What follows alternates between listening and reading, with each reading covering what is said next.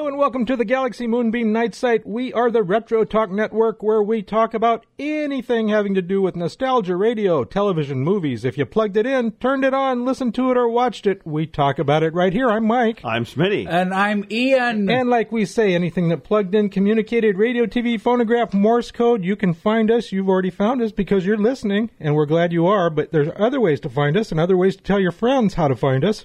One is through our website, Galaxy Moonbeam Night Site. Remember, that's SITE.com, GalaxyMoonbeamNightSite.com. You can send us an email or send us more than one email.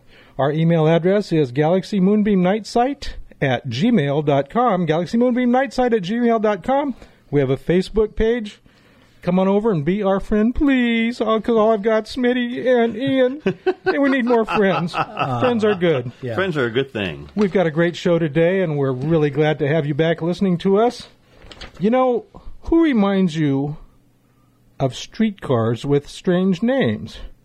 Ian knows, and he's going to take a look back at this, the centennial of Tennessee Williams. Hey, Stella! Hey, Stella! Yeah. Hey, Stella! All right, that's enough. Get that fixed, will you? That's that may be the definitive moment in a work by Tennessee Williams. Marlon Brando in character yelling out, yes, that's the streetcar with the odd name, a streetcar named Desire. If you ever get to New Orleans, check it out, as I intend to do if I go too. If he were still alive, he'd be turning 3 digits this year. That is, it is the centennial of the birth of Tennessee Williams. He was born March 26, 1911, as Thomas Lanier Williams. Wikipedia says he received many of the top theatrical awards for his works of drama. He won the Pulitzer Prize for Drama for A Streetcar Named Desire in 1948 and for Cat on a Hot Tin Roof in 1955. In addition, The Glass Menagerie, 1944 in Chicago, 1945 in New York, and The Night of the Iguana, 1961, received the New York Drama Critics Circle Awards. His 1952 play, The Rose Tattoo, received the Tony Award for Best Play. Williams' stage plays translated into the big screen. We already mentioned Marlon Brando, but other stars who appeared in Williams' works include Vivian Leigh, Carl Malden, Elizabeth Taylor, Richard Burton, Ava Gardner, Deborah Carr. Changing direction here. His first name is unusual, but is it all that unusual? He's named after a state.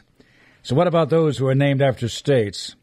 I imagine if you're going to choose a state to be named after, it'd have to be pretty big, or at least fairly big, like Florida or Texas or California. How about the TV character Florida Evans? She was played by Esther Roll in CBS's Good Times. Right, Dynamite. It was a spinoff of Maude, which was a spinoff of All in the Family. Hey, speaking of big states, there is Texas John Slaughter, a.k.a. John Horton Slaughter, the Texas Ranger and Arizona Pioneer. There was the Texas John Slaughter TV series produced by Walt Disney for ABC. And speaking of more big states, there was California Carlson, played by Andy Clyde. He was Hopalong Cassidy's sidekick, at least he was one of them. So says the Internet Movie Database there. Also, specifically, what about this Tennessee business? I have known others with that handle. There was Ernest Jennings Ford, better known as Tennessee Ernie Ford. He was a recording artist and a TV host who enjoyed success in country and western pop and gospel musical styles. And who can forget his blockbuster mid-1950s hit, 16 Tons. He was born in Tennessee, too. How about old-time radio's Tennessee Jed from the mid-1940s? There he goes, Tennessee, get him. Then there's a gunshot. Got him, dead center. That's Tennessee Jed. Johnny Thomas and later Don McLaughlin starred as Tennessee Jed Sloan, the squirrel gun-packing marksman. In this action-packed juvenile western serial, that is. So says the old-time radio catalog, OTRCat.com. Hey, how about Tennessee Tuxedo? Specifically, it's Tennessee Tuxedo and His Tales, a popular semi-educational animated cartoon TV series, originally aired on CBS from 1963 to 66. One of the lead voices was that of Don Adams of TV's Get Smart fame. And don't forget, Davy Crockett was born on a mountaintop in Tennessee. You remember that all that. That's what Walt Disney's theme in that 1950s Davy Crockett series said. And there's the state itself, 6 million people, 42,000 square miles. That's fairly sizable, but it's not too imposing. And it's Southern friendly. It seems if you're going to name yourself after a state, Tennessee is a likely choice. even if you don't come from there. However, some heavyweights have. Besides Davy Crockett, Andrew Jackson and Sam Houston have also called Tennessee home. And by the way, Tennessee Williams was born in Columbus, Mississippi. Yeah, but why the name change? After moving from St. Louis to New Orleans in 1939, Thomas Leonard Williams changed his first name to Tennessee, his father's birthplace. His work entitled Cairo, Shanghai, Bombay was first produced in 1935 by the Garden Players Community. That's a theater there in Memphis, Tennessee. This production he wrote, laughter enchanted me from that production. Then and there, in the theater, I found each other for better or for worse. Not only theater, but movies too, I should think. Hey, Stella! I was wondering where he was hiding out. Yeah. All right, that's enough already. Some further analysis here. Characters in his plays are often seen as representations of Williams' family members. Laura Wingfield in The Glass Menagerie was understood to be modeled on Sister Rose. Blanche Dubois in Streetcar Named Desire, what about her? Some biographers believe that character is based on Sister Rose, too. Amanda Wingfield in Glass Menagerie was generally seen to represent Williams' mother, Edwina. Tom Wingfield in The Glass Menagerie and Sebastian in Suddenly Last Summer are understood to represent Williams himself. Born March 26, 1911, Williams died February 25, 1983, at age 71. He discussed his homosexuality openly on TV and in print in the 1970s. He released his autobiography, Memoirs, in 1975. Wikipedia says his personal tragedies, as well as his alcoholism, contributed to his emotional problems. Williams is gone, and Marlon Brando is gone. However, take T.W.'s writing and M.B.'s acting, and you get... Hey, Stella! Hey, Stella! Even though I'm from New Jersey, right now I'm Tennessee Ian Rose. So that's not Jerry Lewis doing that Stella thing? I thought it was Ian doing that. I did too, and I thought he was saying fella. Fella. Oh, is that what it sounded like? That's not Jerry Lewis, though.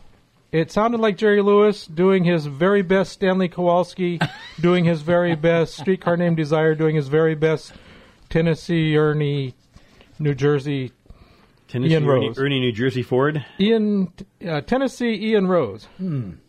Good stuff, Ian. I appreciate that. I miss that guy. He wrote some good stuff. Well, you can still perform it, you know. Yeah, off Broadway, or in our case, off El Cajon Boulevard. Yes, exactly. On a Friday night where the end of civilization comes. Yes, fella. Don't you love it when Britishers do Southerners? Yeah. It's usually good comedy. It's usually I was good thinking about comedy. Vivian Lee or Laurence Olivier. I think Olivier did some stage Tennessee Williams. Well, Vivian Lee did a good version of the Southern Belle. Did she? And there was a Gone with movie. the Wind. Yeah, I was going to say there was there a you movie that that Selznick did. I can't remember the name of it right now. It was David O. Oh, you mean the movie? David O. Yeah, movie. Yeah. The wind blew it Something all about the way blowing, to Tennessee. Yeah, something about air moving or whatever. The other thing I got out of that, I always pick so many things out of Ian's pieces that are real good, but Tennessee Tuxedo. I remember watching that when I was a little kid, and the voice of Don Adams. Yes, true. Tennessee Tuxedo, Don Adams, that's right. And you're right, there was kind of an educational theme to those cartoons. It did have a little extra. Yeah. Tennessee Tuxedo and his pal Chumley. Do you remember Chumley? The walrus? Chumley, yeah. Chumley with the big tusk. Gee, Tennessee, are you sure we should be doing this? Yeah. It reminds me of that nephew everyone has around Thanksgiving that they put over on the table by themselves. Mike, is that like one of your cousins that you would beat into submission with the Tonka trucks? That's right. Yes. Yes, the Tonka fire engine. The fire truck, also known as the Stitch Maker. Yeah. Oh. I got a Tennessee story. Do you? Go ahead. Yeah, since we're a nostalgia show, may I share it? Absolutely, please. Thank you. Davy Crockett was not born on a mountaintop in Tennessee. Uh-oh. As the song says, he was born on the banks of Limestone Creek near Greenville, where a replica of the Crockett log cabin stands today. Do you think that was the mountaintop thing? Was that a legend thing created by Walt Disney? Is that what that was all about, do you think? Well, I thought that was a little far-fetched. That whole song killed him a bar when he was only 3. Yeah. Yeah. Maybe the bar was only 3. The bar. Maybe he was in a bar at the time, and he was only Yes, he 3. Was it one of those bars? Alligator walks into a bar and kills Davy Crockett. The bartender says, "What is this, a joke?"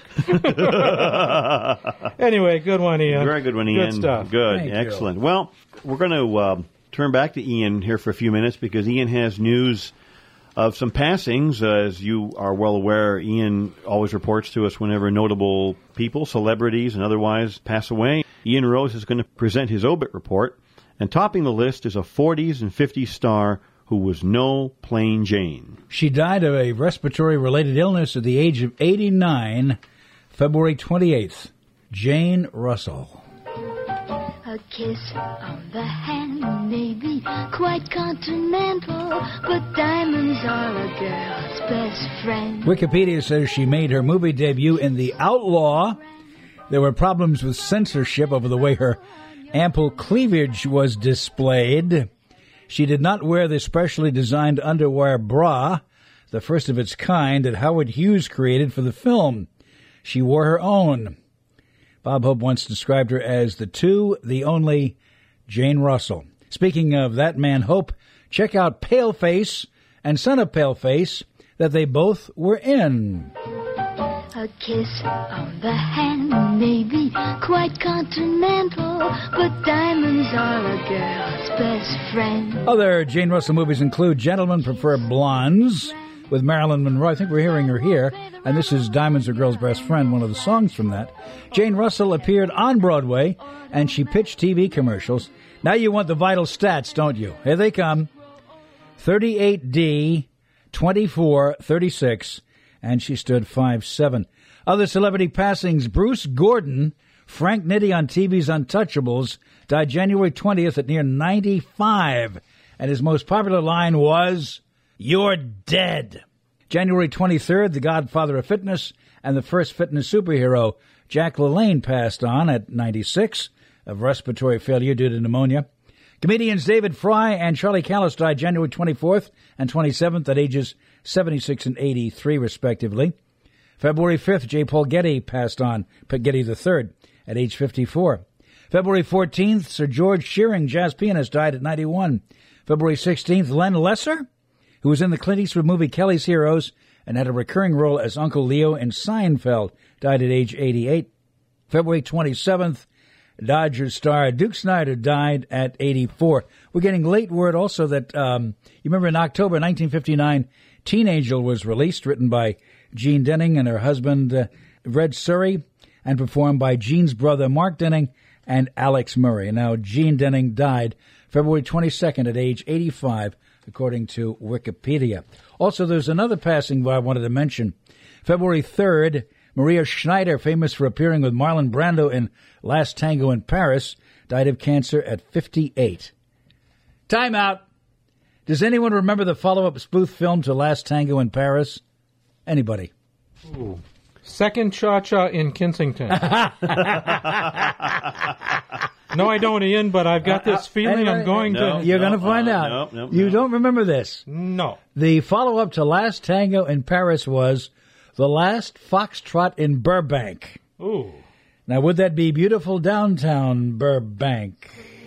Or pear-shaped, these rocks don't lose their shape. Diamonds are a girl's best friend. I'm Ian, remembering Johnny Rose.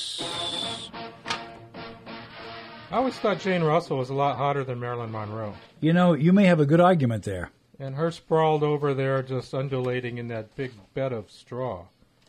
Probably had something to do with it. Yeah, it could be. Was Howard Hughes romantically involved with her, Ian? Good question. And you know something? I don't have an answer for you. But he produced her in The Outlaw. Yeah. That Outlaw was the Western that never got done. It went on. It was in production for years, right? It finally got released late. I think Right. it was in the 40s. Didn't it get released around the post-war time?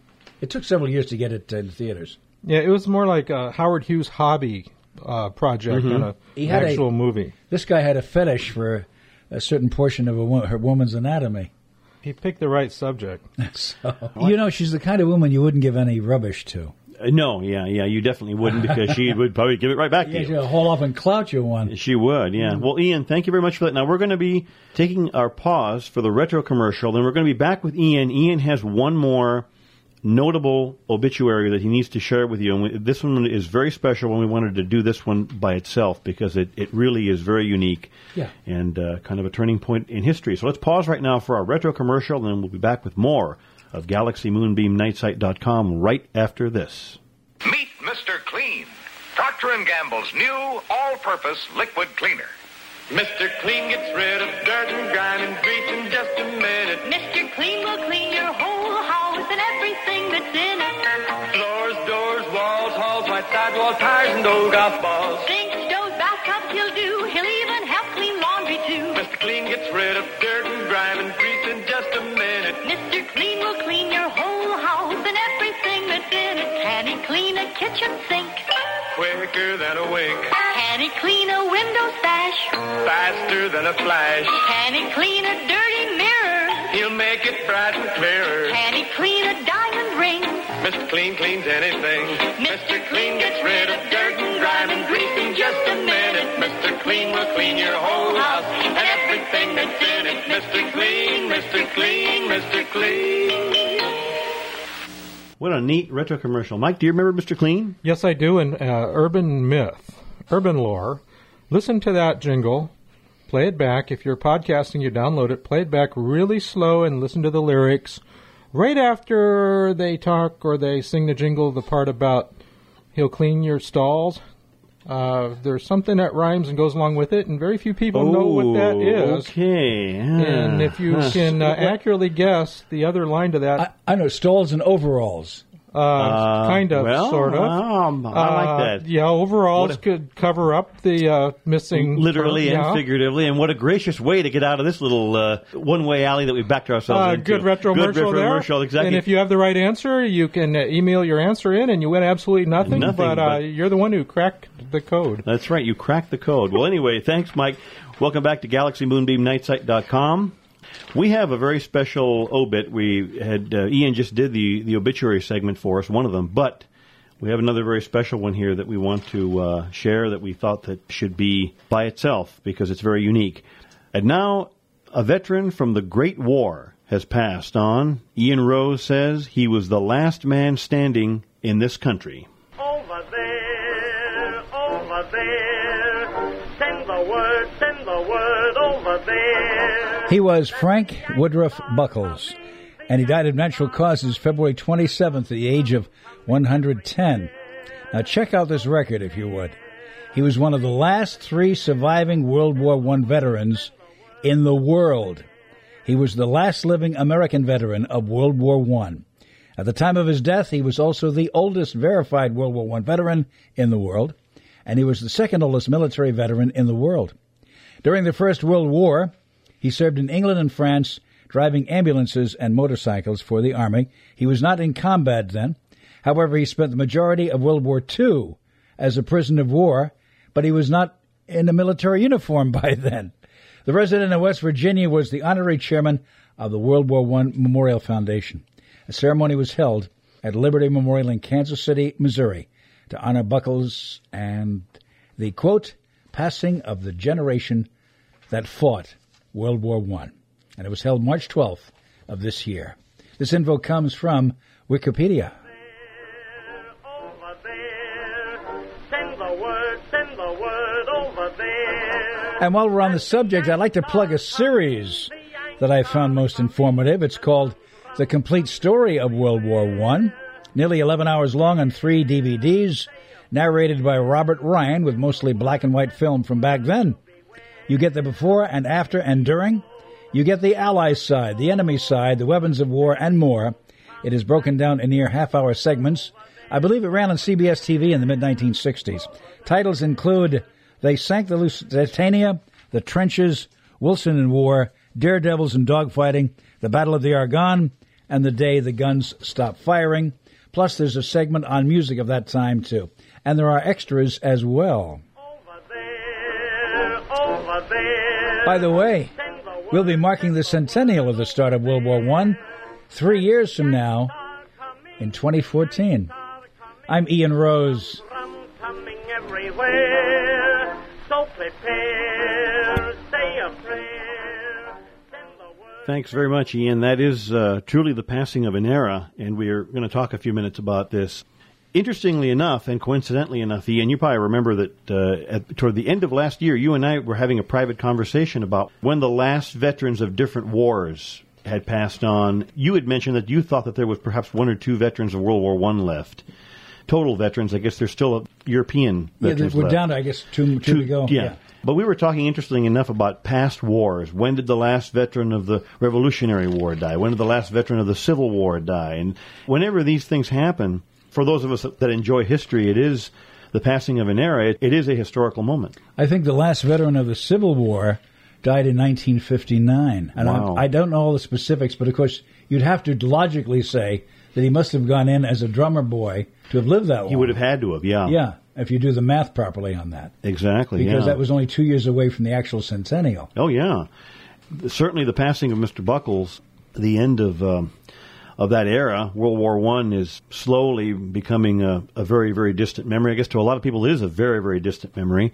Or for younger people, it's a part of history, like the Civil War or like events from the 1800s. Interesting how many celebrities were in it or heading to it. Walt Disney was among them. Really? Okay. I don't have the facts in front of me. I don't think he served in combat, and I'm not sure he got overseas. I'm not quite sure about that. Okay. He might have. Okay. Or he might have gotten there late.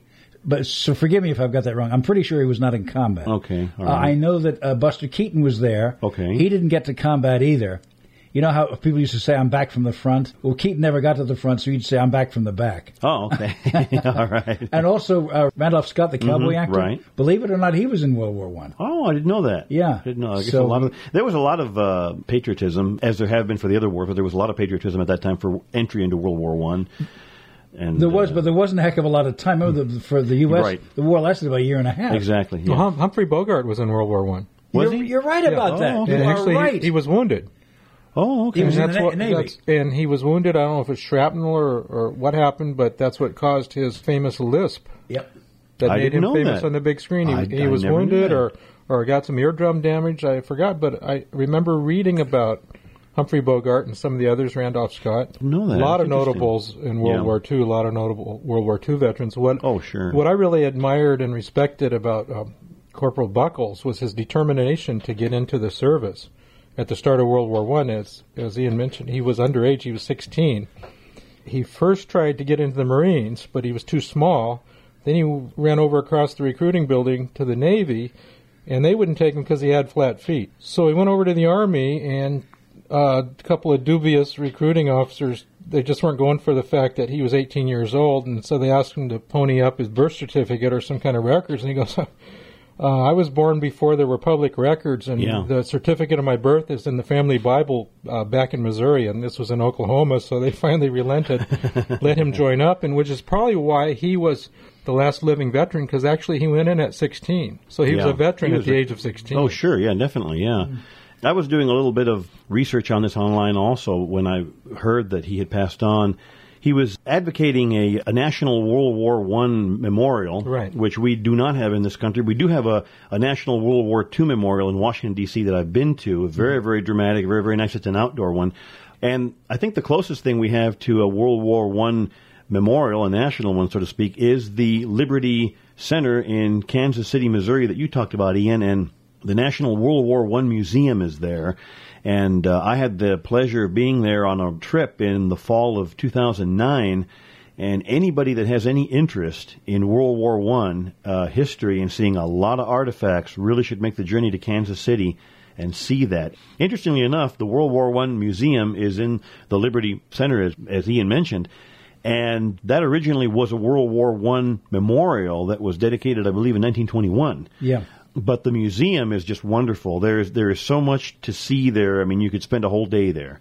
Everything, all kinds of artifacts. And so anyone who's interested in that kind of a thing, really, if they can, sometime, go to the National World War I Museum in Kansas City, Missouri. Well, the other very impressive exhibit, and Corporal Buckles was actually a major part of that, was in 2008, 3 years ago, when he was at the Pentagon, and he was there to help the Secretary of Defense, Robert Gates, and then Secretary of Army, Pete Guerin, unveil a new portrait exhibit.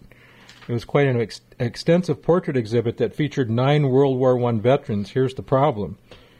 By the time the powers that be got around to putting the money together for these monuments, most of the veterans were gone. Yeah. Photographer David DeJong had set out in 2006 to help America remember the big war by documenting remaining World War I veterans. By the time he could finance the project, this was a photo exhibit, 4 of the veterans had died, 5 more died within weeks of their sessions. Boy. So Corporal Buckles was actually a history magnet. Imagine a guy enlisted in the Great War at the age of 16, went through that war as an ambulance driver, saw a lot of combat, got out of the service, came back in World War II as a private contractor and was captured by the Japanese and held, I believe, for 3 years. I think quite an extensive time. And here's a guy that he wanted to go over where the action was. In this case, the Philippines. He had the option to go to Bolivia or Brazil or somewhere, but imagine the history that was in his head all the way to the end. Wow.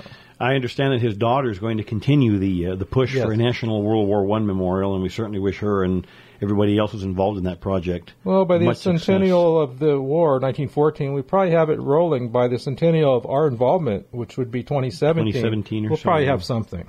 I'm sure that we will, and it certainly would be a worthwhile thing. So we salute Mr. Buckles, and we remember him, and we thank him and all the other veterans for their service. It's quite fascinating if you study. It's almost as if we were schizophrenic in those days.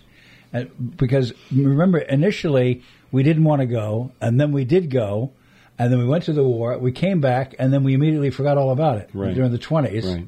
And then when World War II came along, believe it or not, the United States had the 16th largest army in the world. So it seems like we keep going back and forth over that century about, if we're going to fight, we're not going to fight, we're going to have a army. Isn't that incredible? It's an incredible story. So, Ian, thank you for that. We're going to turn it back over to you now and let you close out the show. With me? Yes, with you. Well, gosh, the whole show's been mine, and I love it. I'm taking over, and all of you can leave. No, I'm yeah, see what happens when you start stoking my ego? I'm uncontrollable. Uh-oh. Anyway, a couple of sites for you. The email, galaxymoonbeamnightsite@gmail.com, and the website, galaxymoonbeamnightsite.com. So we're now on Facebook, so visit the Galaxy Moonbeam Night Site page on Facebook. Friend us if you have a Facebook fan, and join us on our page. Friend to those who have no friends, enemies to those who make us an enemy, or something like that. Is that how that works? Something along those lines. Boston Blackie is exactly. Anyway, I appreciate you tuning in this time. I had a lot of fun doing this show. Yeah, it was a lot of fun. It was great. You did some good pieces, Ian. Thank you. I appreciate that. Excellent. Yeah. Anyway, join us next time, right, same place, and we'll do it again, all right? I'm Ian. I'm Mike. And I'm Smitty. And thanks for joining us.